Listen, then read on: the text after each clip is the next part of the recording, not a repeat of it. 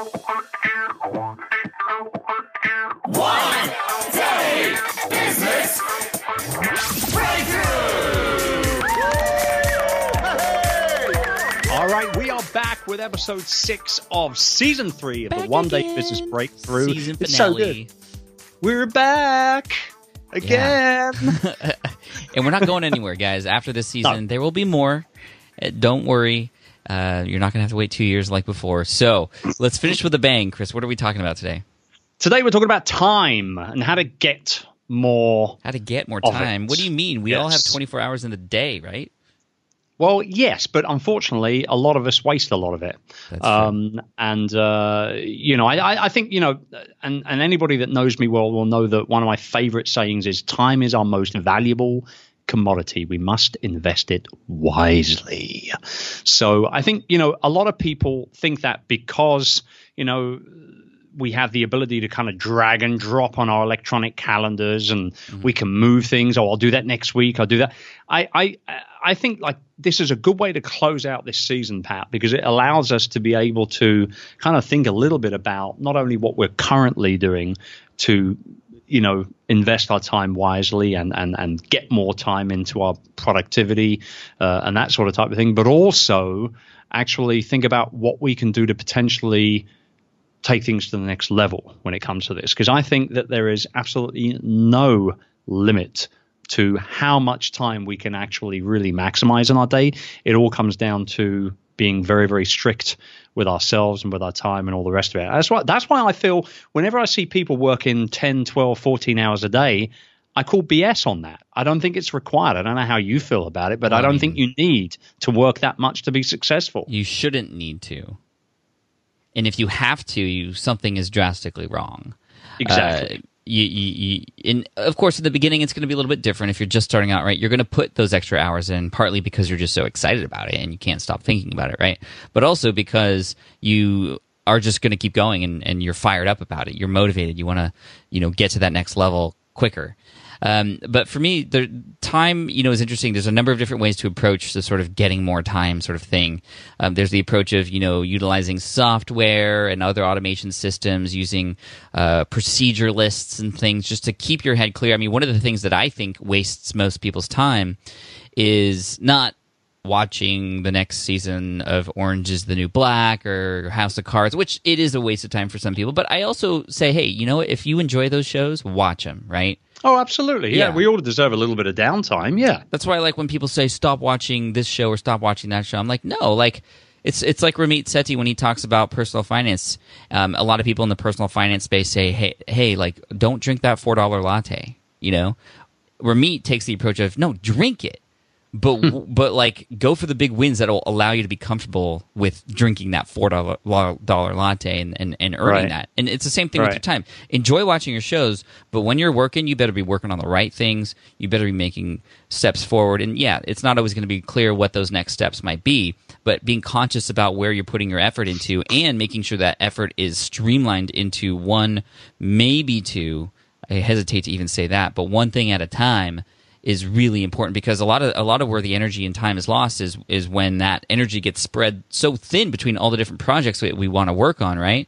And it just nothing gets done. It's like if you all go to onedaybb.com and if you've downloaded the bonus videos there, you'll notice that my video talks about like just the scenario of what happens if you don't work on one thing at a time and just how detrimental and that could be to your business. So focus on one thing at a time. So there's things like that, like being conscious about productivity, being conscious about your efficiency. So her name, I interviewed a woman recently on the blog and on the podcast, and her name was Jessica Turner, and she has this book called The Fringe Hours, and she talks really, importantly about the time that we have that we don't necessarily know we have to do things, like when we're waiting. Like there's so much time we all spend waiting that we could actually utilize it for certain things. And also she talks about, similar to what Hal Elrod talks about, is the early morning hours and why it's really important to wake up and actually give yourself time first, or work on your own stuff first before, which what most people do is they wake up because somebody else is telling them that they have to be somewhere at a certain time, whether it's their boss or their kids, right? No, wake up a little bit earlier, utilize those fringe hours for yourself and your business.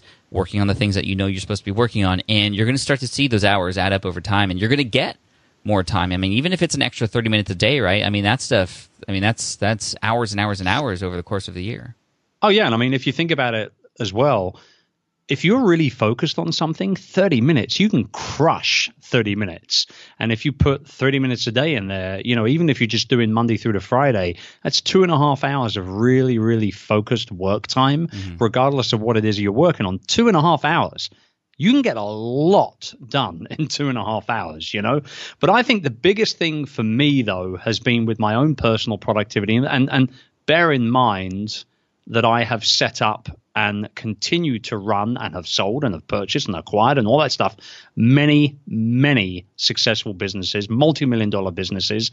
And I'm telling you now, the one thing that I make sure I do above and beyond everything is to only work on one thing at a time, to echo what Pat just said, because I have found myself trying to juggle in the past, and I've even talked about it very candidly with Pat and with other people that I'm close to, where I feel like I'm getting close to burnout, where I feel like I'm skating on thin ice. I've got too many balls up in the air and I know they're all going to come crashing down, and you have to really pull back on everything and just focus on one darn thing at a time.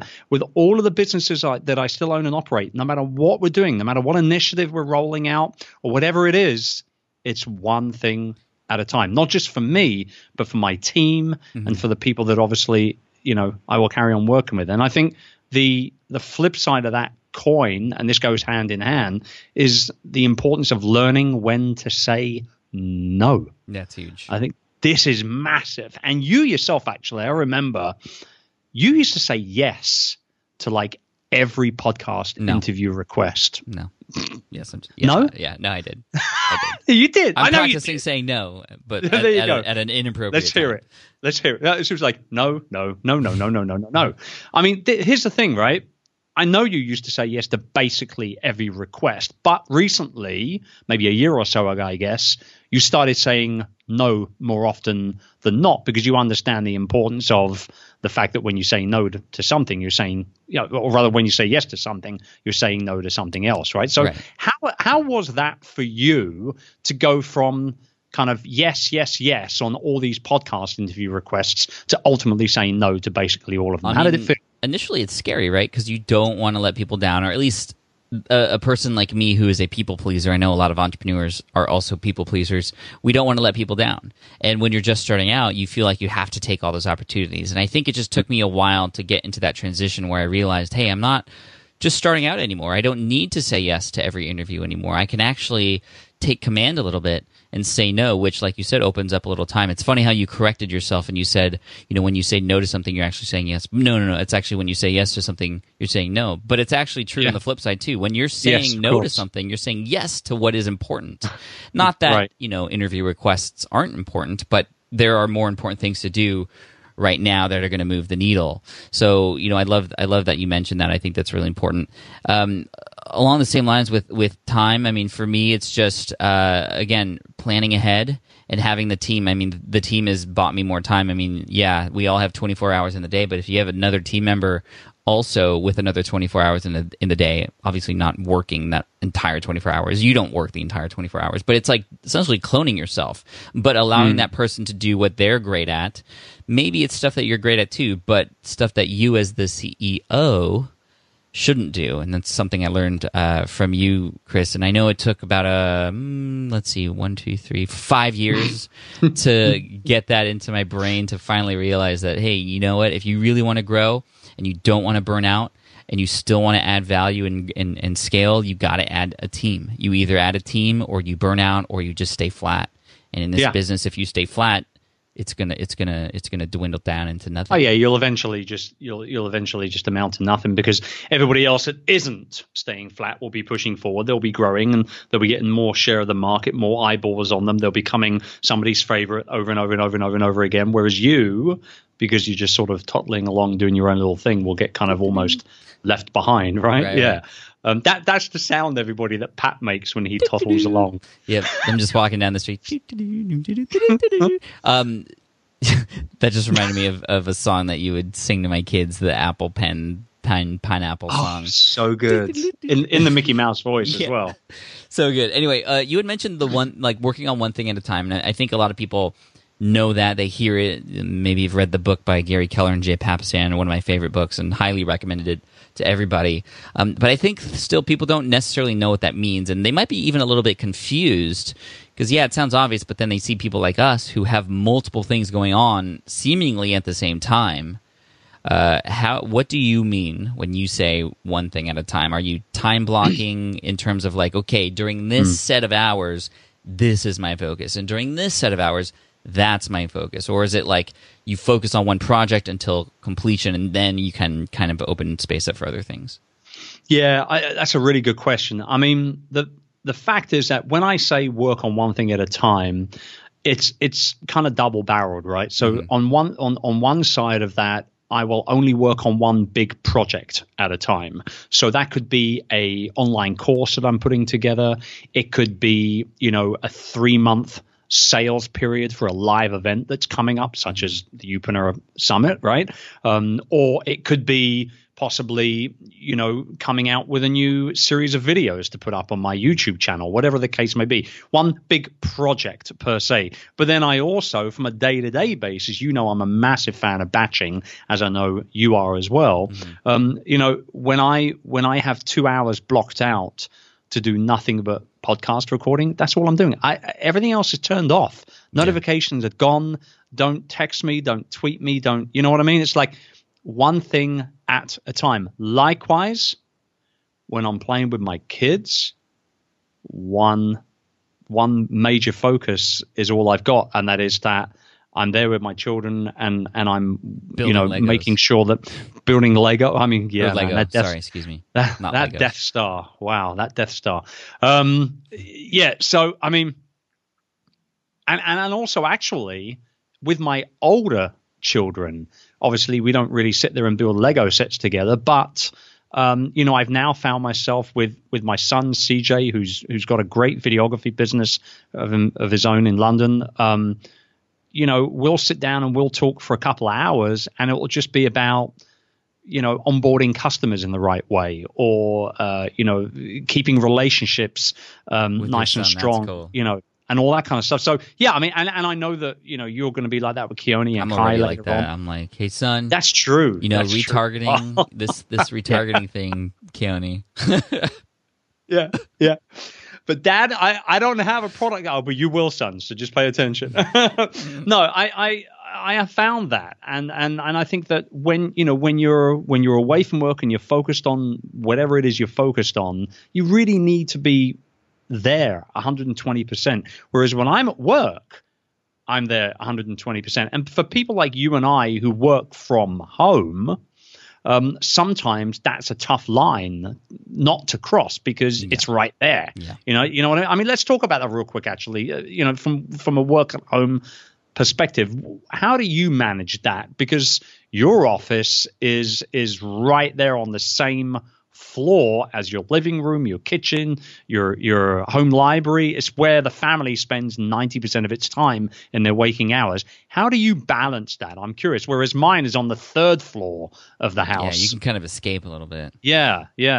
That's a great question. So for me, there's two sort of strategies that are in place. So one is making sure that I know, and my wife knows, and my kids know now, when I'm in the office and I'm working, which is in the schedule, I'm working, and that's like, don't interrupt unless it's an emergency, right? So there's a specific time that I'm working, and that's helpful for me in my mindset at this, like, it's funny because we always say, like, break away from the 9 to 5, escape the 9 to 5. Like, the nice thing about the 9 to 5 was 9 o'clock you're on, 5 o'clock you're off, right? Having those specific times. So I don't have a 9 to 5, but I might have 5:30 to 7:30 in the morning, and then right. Time with the kids, and then when the kids are in school, an 11 till 12:30, and then lunch with April, and then a 1:30 to 3:30 until we pick up the kids from school. But those are specific times when I know I'm working. And here's the other trick, which you may have gotten a hint of already. I try not to work when the kids are either awake or at home. So it just makes it really easy for me because when they're awake, I want to be with them. It just makes it really simple. It used to be when they go to bed, that's when I work, but now I kind of flipped it, and I use the morning to get a lot of that stuff done. But of course, it blends over every once in a while. I have to do work at home when they're awake at times, and I have to just be very open and honest with them. I don't want to be like sneaking away to the office, because what does that say about my office? It says Daddy's work is taking Daddy away from the kids, right? Yes. I tell them exactly what's going on. I bring them in the office, and I get my mic ready, and I let them record their voices a little bit, and then I say, okay, well, I got to go do this. Like what we just did, I need to do it with somebody on the other side of the world right now for like an hour, so I'll be back. And of course, I'm letting my wife know about that, and it gets them excited so that they know that, hey, I'm not, this is something that can also bring us together. And I love that, and I think. I hope more people who work from home kind of let their kids in their office more and let them touch things and turn the knobs, and first of all, take pictures of the knobs first before they turn them so that you can turn them back to where they were. But, all those kinds of things. And then the other strategy is making sure I have this physical space where when the doors close, like boom, mentally, if I'm inside, I'm on. If I'm outside, I'm off. And that just makes it really easy for me. I like that a lot. I also let Charlie come up to my office and work on one side of the office, and he does his drawings and plays with Lego, and he's all over the whiteboard. He loves to draw and write and all this sort of stuff. But the reason why is because I also want him to see what it's like to go to quote unquote work, right? And I actually got this idea. I was inspired by this watching a TV show a few years ago on the kind of the history of the Selfridges. Big department store in the UK, which is in central London, still there now. Very high end, very kind of quite pricey, exclusive type of big department store, a bit like Harrods, which I guess everybody worldwide has probably heard of Harrods, right? So, shut up. So I knew you were going to say that. I knew that you were going to say that. I don't. Like maybe I'm the only one. You've never heard of Harrods? Harrods, like Hagrid, like from. Oh, Harrods. I know. Sorry. All our Brit listeners right now are saying, I know what they're saying. You go at it, Chris. Go on, give it to him. I mean, I'm going to be there in a couple months, right? Yes. In November for I'll take you to Harrods. Yeah, take me there, and then we'll take a picture and a selfie there, and be like, "This is the thing I was talking about, yo." Right. But that being said, let's get back on point. I just don't want any lies out there. You said everybody in the world. I'm like, no, because I don't. Well, I was generalizing, obviously incredibly poor. Never mind. You know who you're talking to, right? I know. So basically what Mr. Selfridge did, who was actually an American, believe it or not, who came over to the UK to set up the department store. And everybody thought he was crazy. The prices were too high. The market wasn't there. The money wasn't around. But he did it anyway. And he created these incredible experiences in store and the windows and all these different types of things that he did. But in his office, and by the way, Jeremy Piven played Mr. Selfridge in the show. So if you're a fan of Piven, Entourage and everything, you got to watch. But bottom line is, in his office in the department store, he had this big old desk that he would sit behind, and then to the one side of the desk he had a smaller desk made for his son. And the whole point of this, that he would bring his son to work with him as and when he could, and he would literally have his son sitting right there in between all the meetings and all the rest of it, so that his son could learn the family business and obviously take it over at some point in the future.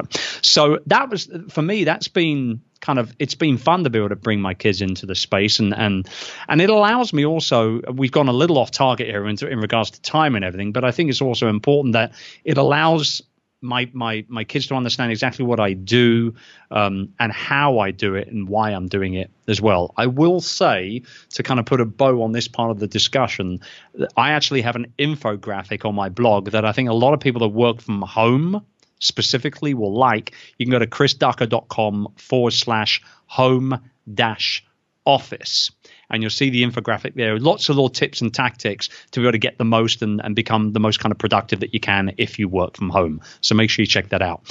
Cool. But yeah, I mean, in closing here, Pat, I mean, how do you feel things are going to, I mean, as we get more and more kind of what I call new media rich, and we do more live video. I know you've got the keys now to the SPI studios that you're building out. I was there when you selected the space, actually. I was visiting with you. How do you think the average online business owner is going to handle this side of their business, where they've got to be more in love with the idea of getting involved with this new media sort of type of rich, content marketing and all the rest of it out there? They're going to need a little bit of extra space potentially if they want to really take things up to the next level. What do you have? You got any sort of extra space mentally? I think more than anything to grasp this idea. I mean, you don't necessarily need a studio like I did. I mean, I rented a 900 square foot studio space, and I got trusses installed with lights, so I can literally just push a button or two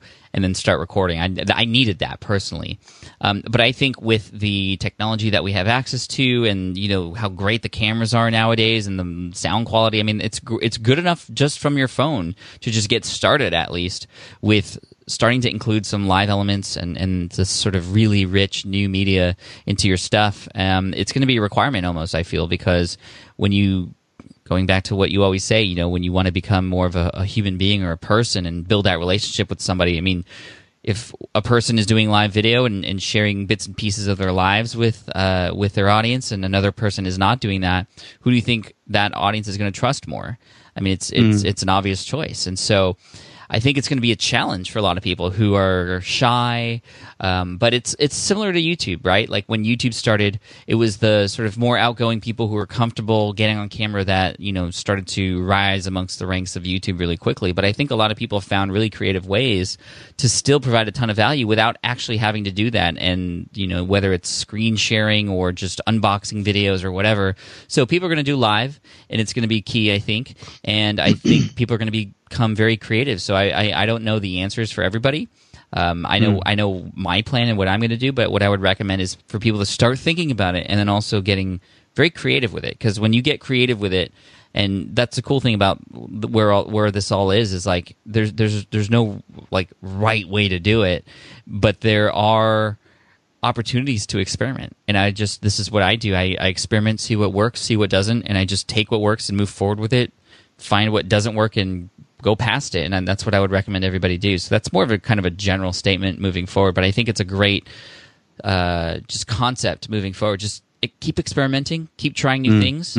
And I think Gary Vaynerchuk mentioned, yes, you're going to want to plant yourself and position yourself primarily on one or two like platforms, right? But he's like, that's what he does, but he still spends 15 to 20% of his time playing around in these other ones to see and kind of get a feel for what they're like and see how they might integrate into his business. And sometimes they work, sometimes they doesn't, but he always allows himself that little bit of percentage to just experiment. And, it just takes one to really make a huge difference, Yeah, I agree. I would say in closing here as well, one of the easiest ways to really get more productivity out of yourself and your work in regards to what you're doing, what your output is actually to just do less, like take less on, but be way more focused on it. And I got this idea actually from the brilliant blogger Leah Babauta from Zen Habits, and Leah and I have become buddies over time. And he's the king of doing less. Right. If the guy did less any more thing. Well, I mean, all the way. Like if he did anything, if he did any less, he literally would just lay in bed all day long. I mean, he's just the king of showing how much output you can get by simply doing less, just taking on board less commitments, less projects, less stress, less whatever. And I think that I think there's a big lesson to be learned there actually from the power of just doing less and not overcommitting yourself. And I think it's something that a lot of entrepreneurs struggle with, because if you're in a good space and you've been working hard to build up your brand and your business and your message, you're going to be presented opportunities on a very, very, if not daily basis. And I think that's a problem because a lot of people, they don't want to lose out. They don't, just like you at first, with the podcast interviews, you didn't want to let anybody down. Yeah. You wanted to be there. You wanted to help, but obviously you wanted the exposure as well as a growing blogger yourself at the time. And therefore you just said yes to everything. But now that you do less and you do less podcast interviews, the ones that you do actually end up giving you time for are that much more powerful and that much more game changing, and they move the needle that much more for the people that actually tune in and listen. So I think that's my kind of closing word on productivity 101 from an entrepreneurial perspective, is to try and do less. Just try and do less. Love it, man. I love that, and I think that's a perfect way to tie up this and finish up this season. So guys, thank you so much for listening this season. I know a lot of you probably listened to all these episodes in one day. Some of you maybe in a couple weeks, or maybe this is the first episode you've ever heard us on. Whatever the case may be, make sure that you, if you haven't already, subscribe to the show and hit us up with a review. We read all of them, and just we want to thank everybody who has spent time with us here. And it's not the last you're going to hear from us, I promise. I can speak for Chris as well. We're going to come back with another season very soon for you, and it's going to be a blast. It's one of our favorite things to do. It gives us a great excuse to connect, right, Chris? And sure does. Keep talking business with each other, because I know usually when we get together, we just talk family and life, and I love talking business with you too, man, and I hope everybody else enjoyed listening. Why don't you close us off and send us into wherever we end up going after this? Yeah, look, who knows? We could go Back to the Future. Oh, that was good. Ooh, I like the way I slipped that one in. That was good. No, I just think, again, I want to, kind of mirror Pat's feelings on this. We genuinely do enjoy doing the show for you. We've had a lot of great feedback from season 2, hence the fact that we batched season 3 together, so soon after.